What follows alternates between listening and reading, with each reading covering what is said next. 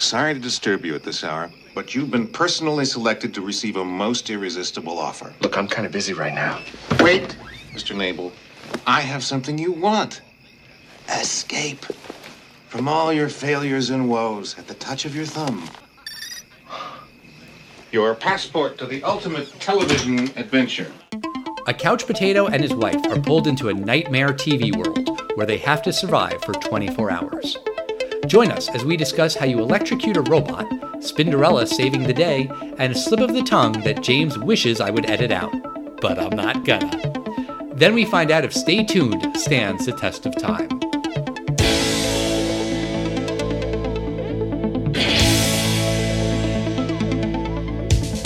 Test of time, James and Alan have their say. Do the movies you love still hold up today? James says gladiator with a glut. Alan says as a father, blah blah. It's the test of time, James and Alan have their say. Do the movies you love still hold up today? Test of time, James and Alan have their say. Do the movies you love still hold up today? Hello, everybody, and welcome to the Test of Time. My name is Alan Noah, and your name is James Brief. That is what my mother named me. Well, she named you James. The brief came from your father. Yeah, I guess that's what my father named me, and also how we gave that name to my mother. That's true. He gave that name to a lot of people. Well, I mean, 5. I guess my nieces and nephews are also Briefs because of him. Yeah, what's his deal? I don't know, lineage? I mean, very patriarchal, don't you think? As opposed to matriarchal. In this case, the patriarchal name was taken. Yeah. Well, today we're going to be talking about Stay Tuned, a movie that starred John Ritter. And John Ritter was famous because he was on Three's Company. I never watched Three's Company. Was that a show you would watch on reruns or something? Yes, and I hated it. It was just something that was on. And, when I was a kid, I never, ever knew the premise of the show. You know what the premise of the show was? I do, I think. I'm not 100% sure. John Ritter's character lived with 2 women, and he pretended to be gay so that he could, otherwise he wouldn't be allowed. Is that right? Yeah, it turns out the landlord would not rent to a single man living with 2 single young ladies. So he goes, oh, no, I'm gay. So apparently every episode was basically whenever the landlord came around, he would have to not be flirting with the dates he brought over. All I remember is that every episode was a slight misunderstanding where Jack receives a letter that says, I love you, Jack. And his girlfriend is so mad. It turns out it's his cousin that wrote that or something. I didn't like the show, but John Ritter, the late John Ritter, he was charming. He was lovely. I always liked him. I just didn't really like Three's Company. Yeah, I've never watched it. And it's funny that I knew he was famous from that show, Three's Company, that I never watched. When I was growing up, I knew him from this movie and 2 other movies that he starred in, Problem Child and Problem Child 2, which maybe we'll do on the podcast at some point. I mean, why not? I don't think we need to do 2 of them. But yeah, we can just do 1. I think the second one is basically the same thing, if I remember right. Well, I think it has a girl in it. There's a Problem Child girl. Oh, right. Because it was Problem Child 2, the number 2, but I think in the poster or the trailer, it was she's a Problem Child 2 TOO. He's met his match. Indeed. Yeah, I think you're right. Michael Richards is in one of them. I'm not sure if it's 1 or 2. I believe he's in the first one because I really don't think I saw more than 1. No, actually, maybe I did. I think I might have seen the second one. Okay. But I mean, he was primarily known as a TV star. Until his untimely death, he was in a relatively popular show on ABC called 8 Simple Rules About Dating My Teenage Daughter, which wound up going on for several years after his death. Do you know what he died of? Was it an aneurysm? No, he actually died of something called an aortic dissection. That's when there's a hole it leaks out into the musculature of the aorta. So the actual muscle of the aorta kind of gets big and fat. That'll kill you pretty quickly. I had heard, I don't know the details of it, that it was a misdiagnosis and maybe he was sent home, or I don't know what happened, but the guy was 54, and I believe his widow may have sued the hospital successfully, but it's talked about in medicine as like the actor John Ritter died of this. Like, this is something like you should know when this comes to the emergency room. Like, these are the signs of aortic dissection, like a tearing sensation in your chest. I think that's what the signs are. But the last thing I remember him from was from a movie that we will do one year during Christmas, and that is Bad Santa. Right. He was really funny in that one. And he has this very like boyish face, kind of like Michael J. Fox, and he's got this like the same hairdo like his entire career.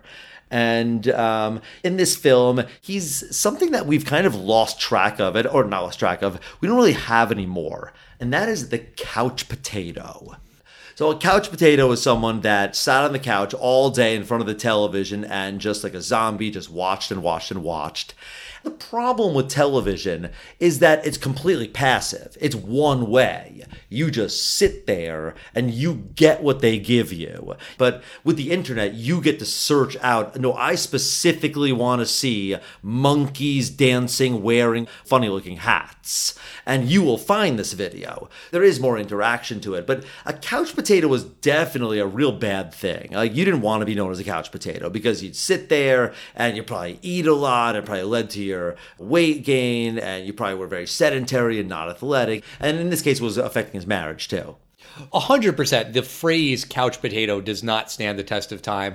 Anyone around our age or older will know what you're talking about if you say it. I'm sure if I mentioned it to my kids, they would have no idea what a couch potato is. Yeah, I think now you would just say someone who's just addicted to their screens, which is pretty much everyone, I guess. Some more than others. This is true. Yeah, so if you haven't seen this film, and many of you haven't, Stay Tuned is about a couple in a failing marriage. Roy the couch potato and Helen the successful but neglected wife.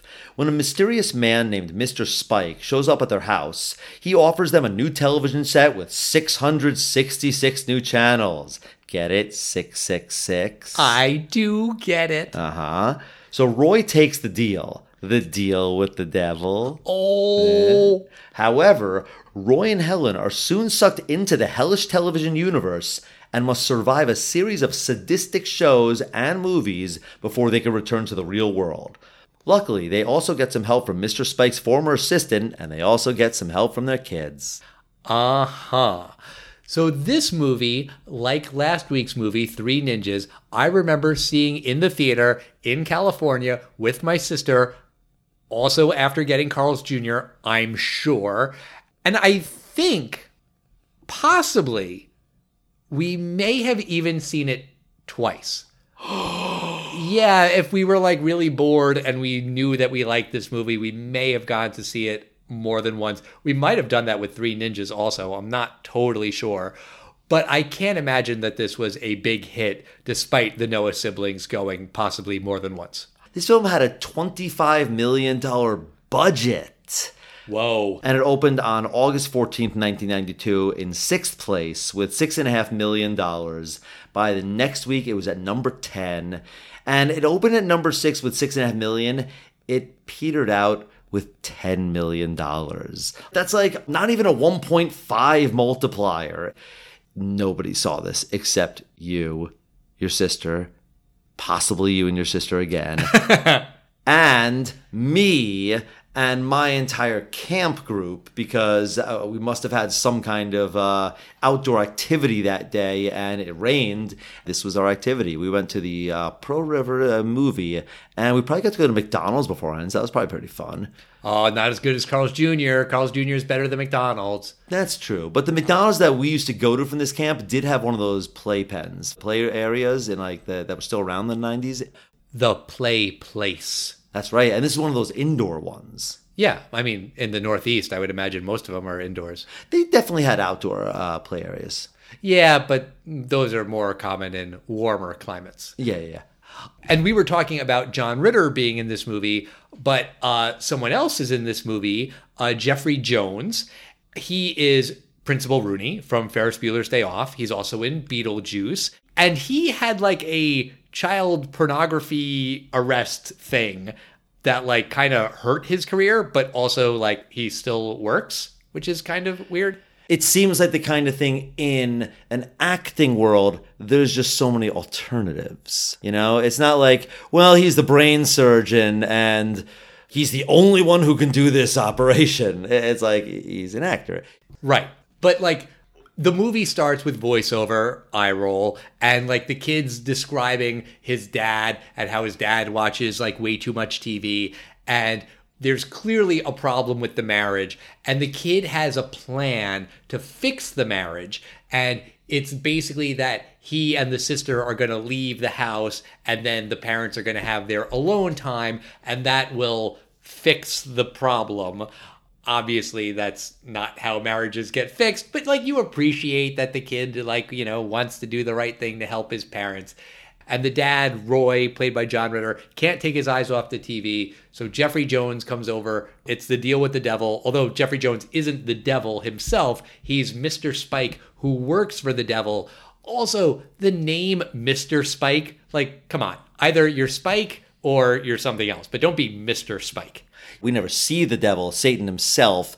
I wonder if it was set up for a sequel, like that's when we're going to meet the real bad guy, and maybe they'll get Jack Nicholson to play him. That's fair. I didn't think of it in terms of a sequel. I was sort of thinking about it in terms of like the whole concept of hell is just played for laughs in this movie. And that's fine. Like, I don't care.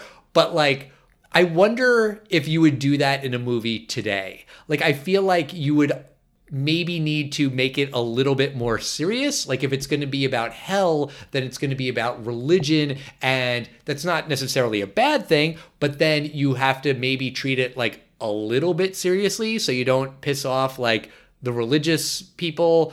I don't know. I mean, like, we're Jews. We don't believe in hell, but like, we get it. There's hell, there's Satan, devils, you know, running around with pitchforks. There's nothing like beyond that in this movie. What does that have to do with anything? I don't believe in Thor, the Thought of Gundur, but What's the Thought of Gundur? oh God. Fuck. Before you ask, no, I'm not editing that. Well, maybe I'll like make it into like a little like auto-tuned video, and I'll post it on all of our social media channels. Oh, I love social media. I know. But my point, Al, is that I don't have to believe in the Thod of Gundur, but you know, you can still watch a movie about it. You don't have to believe in hell to watch Bill and Ted's Bogus Journey. Hell is whatever you want it to be, but they were trying to make it funny. Fair point. But I feel like Bill and Ted's Bogus Journey, even though it's very, very funny, they still like treat it with a little bit of respect. Heaven, maybe, but hell? I mean, didn't they have like sadistic military officers and the Easter Bunny trying to kill them? Yeah. I don't think I would take it that seriously. No, it's not taken seriously. I guess my thought was that like, would Christian fundamentalists be mad at hell being a pure punchline in this movie today? I don't think they would take exception to this. They don't mention Jesus at all. They don't try to make it religious in any way. If in the end they were able to do this by using a cross and goodness that hurt the devil, then you're getting into religious stuff. And they don't try to make this Christian in any way. Fair point. The movie is basically, it's sort of like Tron, but instead of getting beamed into a computer, they're beamed into a television universe that's basically hell, but they're basically mostly spoofs of 90s pop culture. Yeah.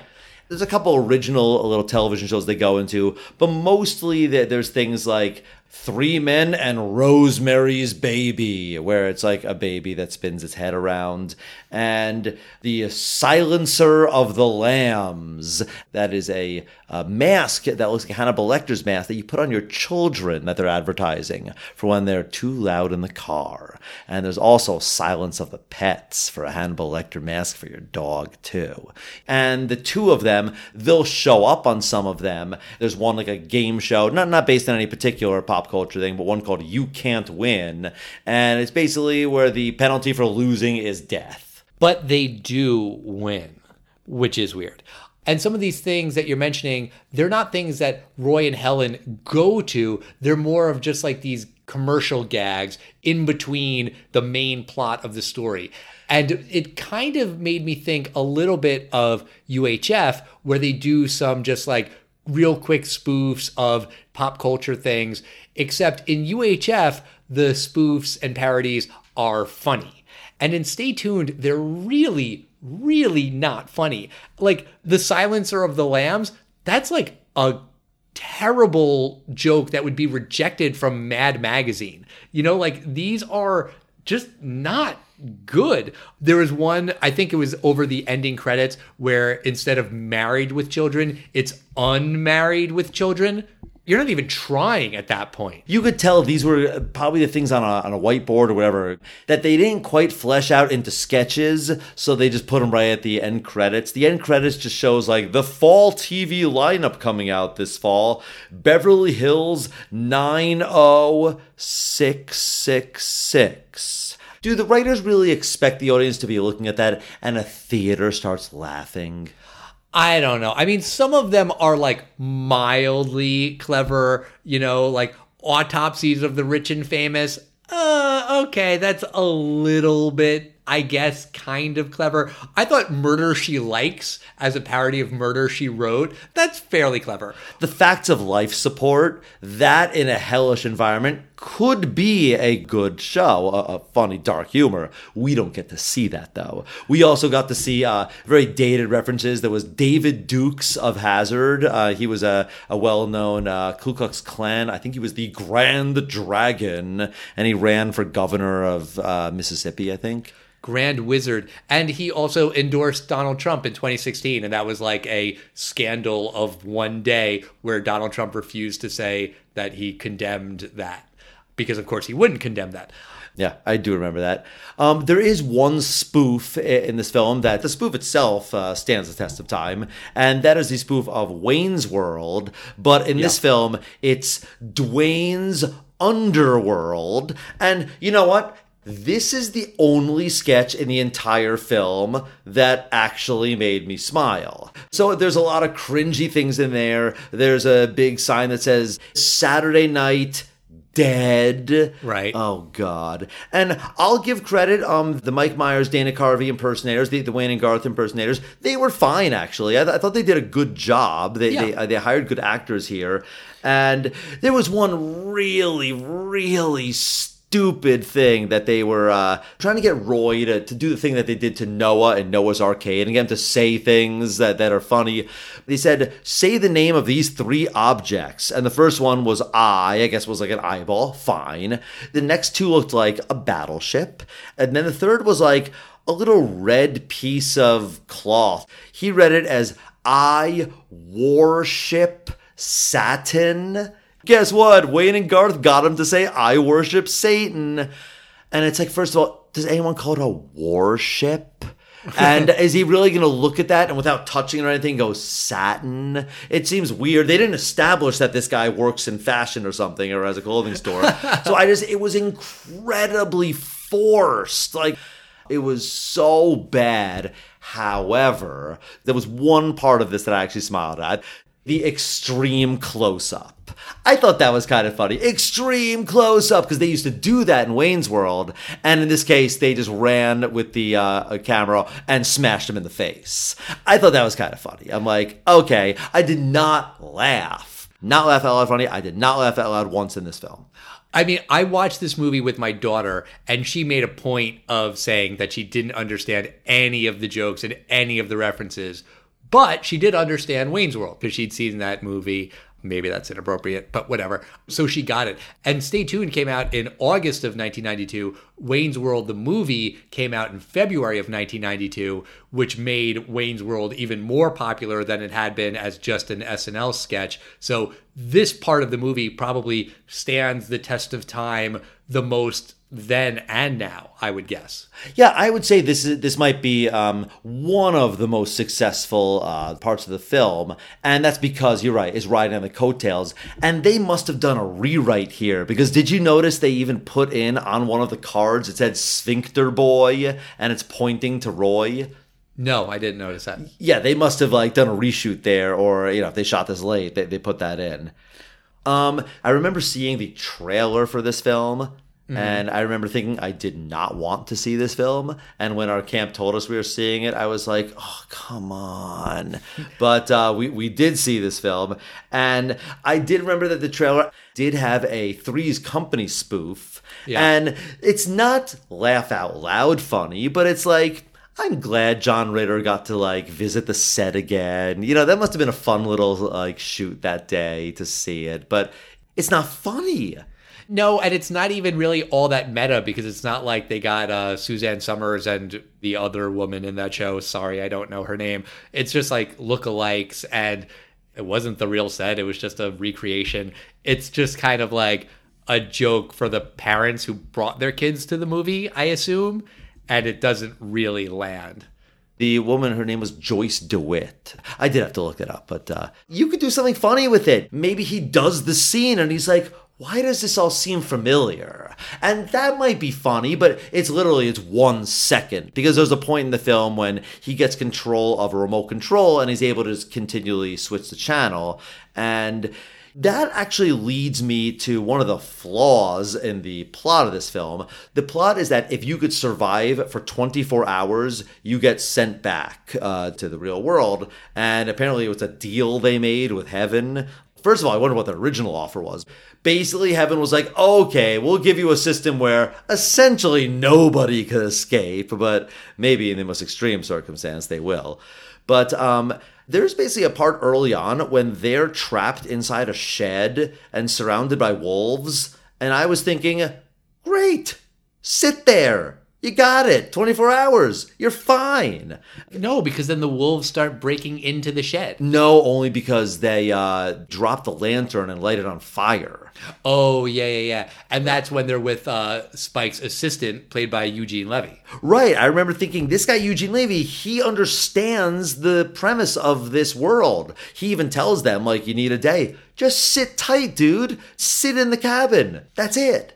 But then he opens the door because he thinks that it's all clear, and then a wolf jumps from the roof and attacks him, and then they get in, and then the fire starts and everything. And that was the Northern Exposure parody, Northern Overexposure. Yeah. But you could have done something funny with Northern Overexposure. It could have been a guy that greets you and shakes your hand. When you shake his hand, it falls off because it's overexposure to frostbite. It's not that funny, but it's better than anything they did here. Right. Well, I'm curious if you like the cartoon sequence in the middle, because I know you are a fan of cartoons in general. Absolutely. There's a part when they switch the channel and they become animated characters, and it was actually kind of a pleasant little, Looney Tunes, Tom and Jerry kind of film.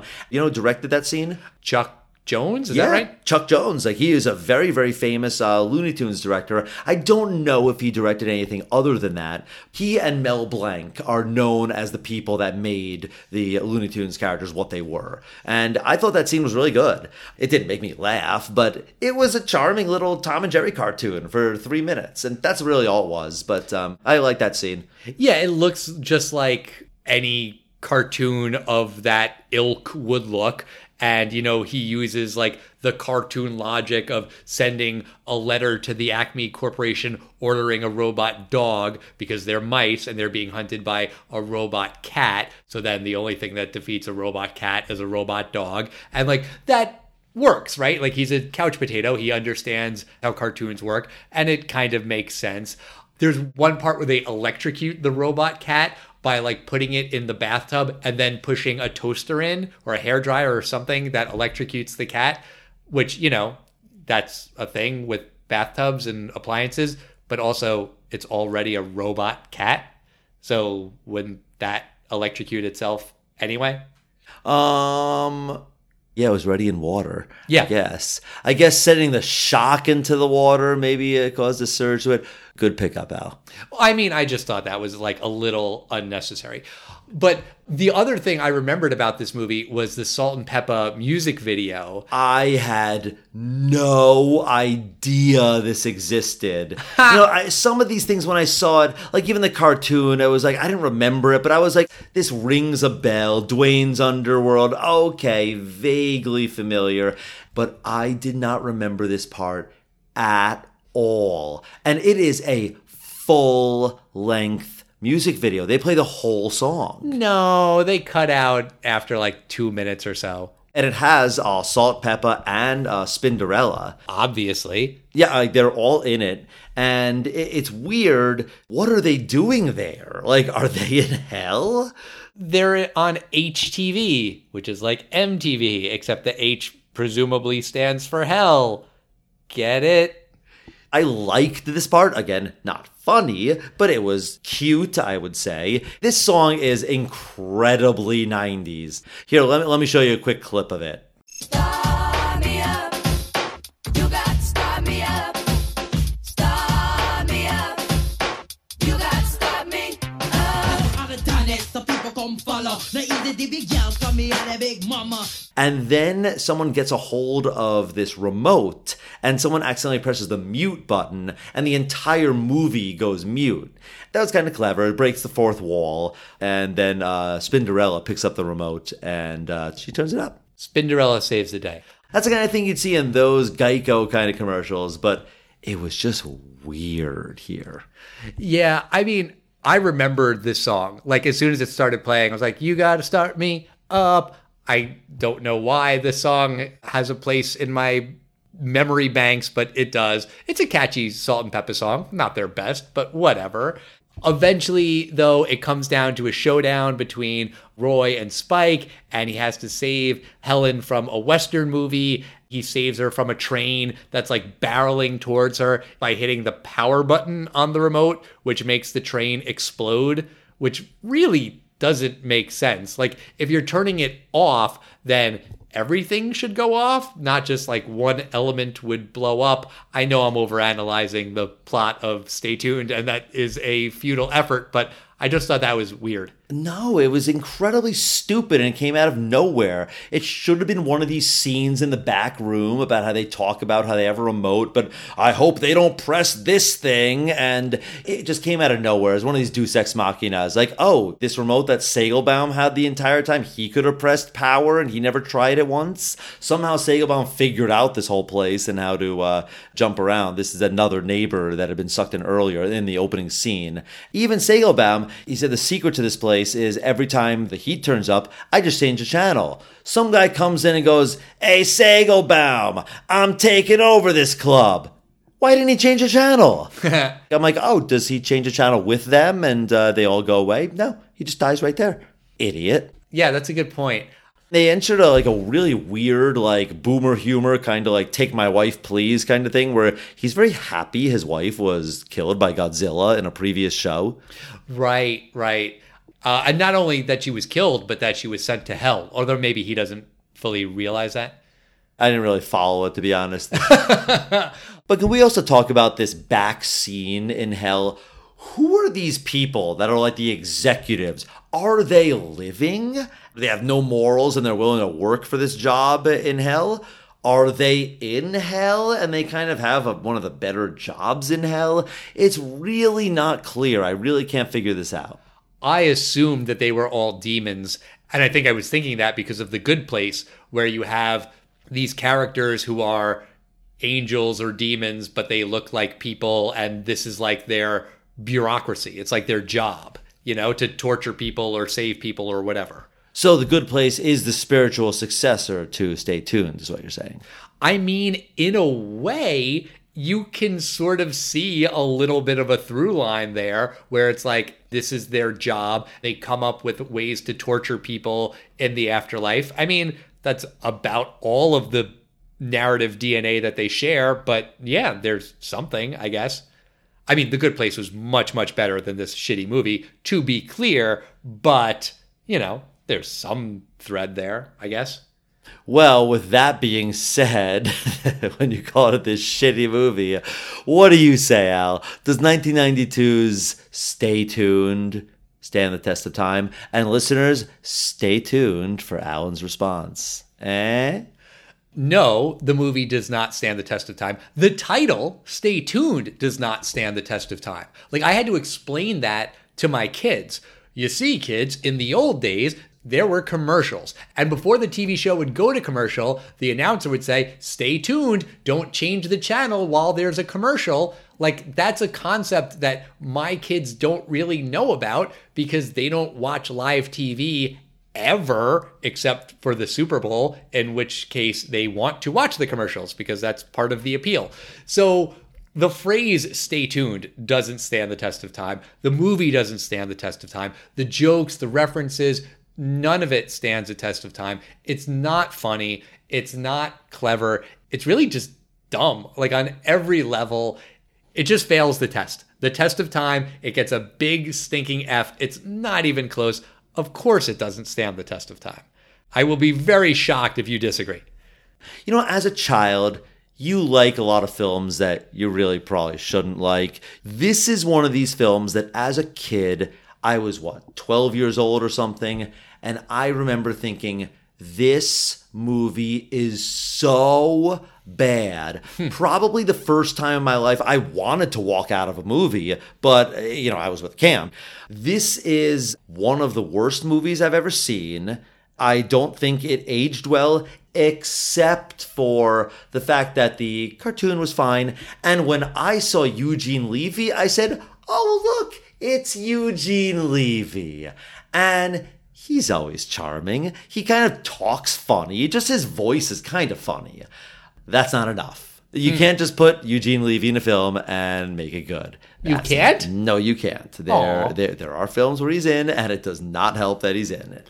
Well, no, it helps that he's in it. It does not save it that he's in it. What about those 42 direct-to-video American Pie sequels? That's right. And there is a film I've never seen. I think it's with Samuel L. Jackson and Eugene Levy. I own this DVD, and it's called The Man. Why do I own this DVD, you're wondering? One day, my brother, he just handed me this DVD, which I believe he got in like a mega bargain bin. But he just hands it to me one day, and I go, why would you give this to me? And he goes, because you're the man.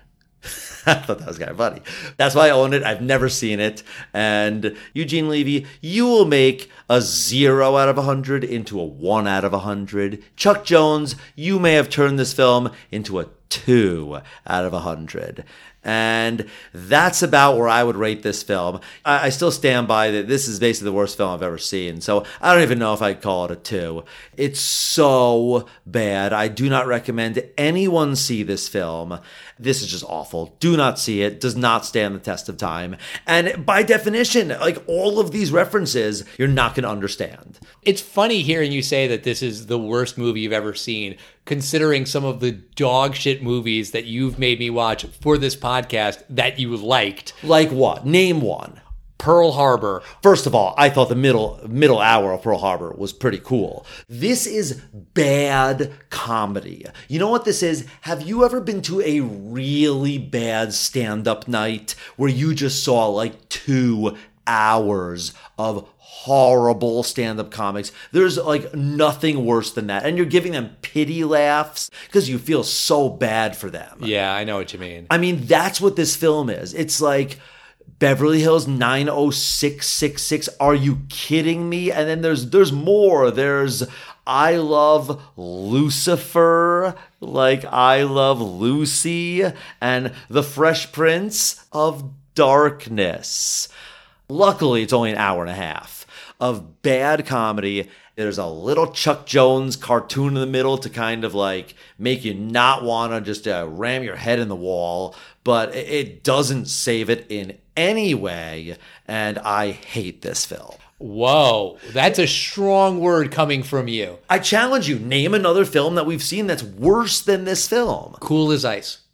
No. It falls into the so bad it's good. You talked about that last week. I should have mentioned it, but Cool as Ice, so bad it's good. I liked it.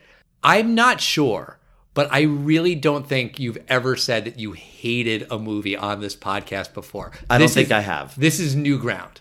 And I like this side of you, James. I like it when you get angry. I know you like it when I get angry when we watch a shitty movie. I like seeing you get all pissed off in that little vein in your forehead.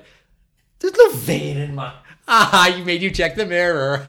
And I kind of feel bad for the producers that were swindled out of $25 million to make this film. Another film in the top 10 this weekend was Single White Female. That film probably was made for $25 million or less. And that was a huge hit. Like, so many things you can make for $25 million that are even bad, but better than this. Yeah, I hear you, man.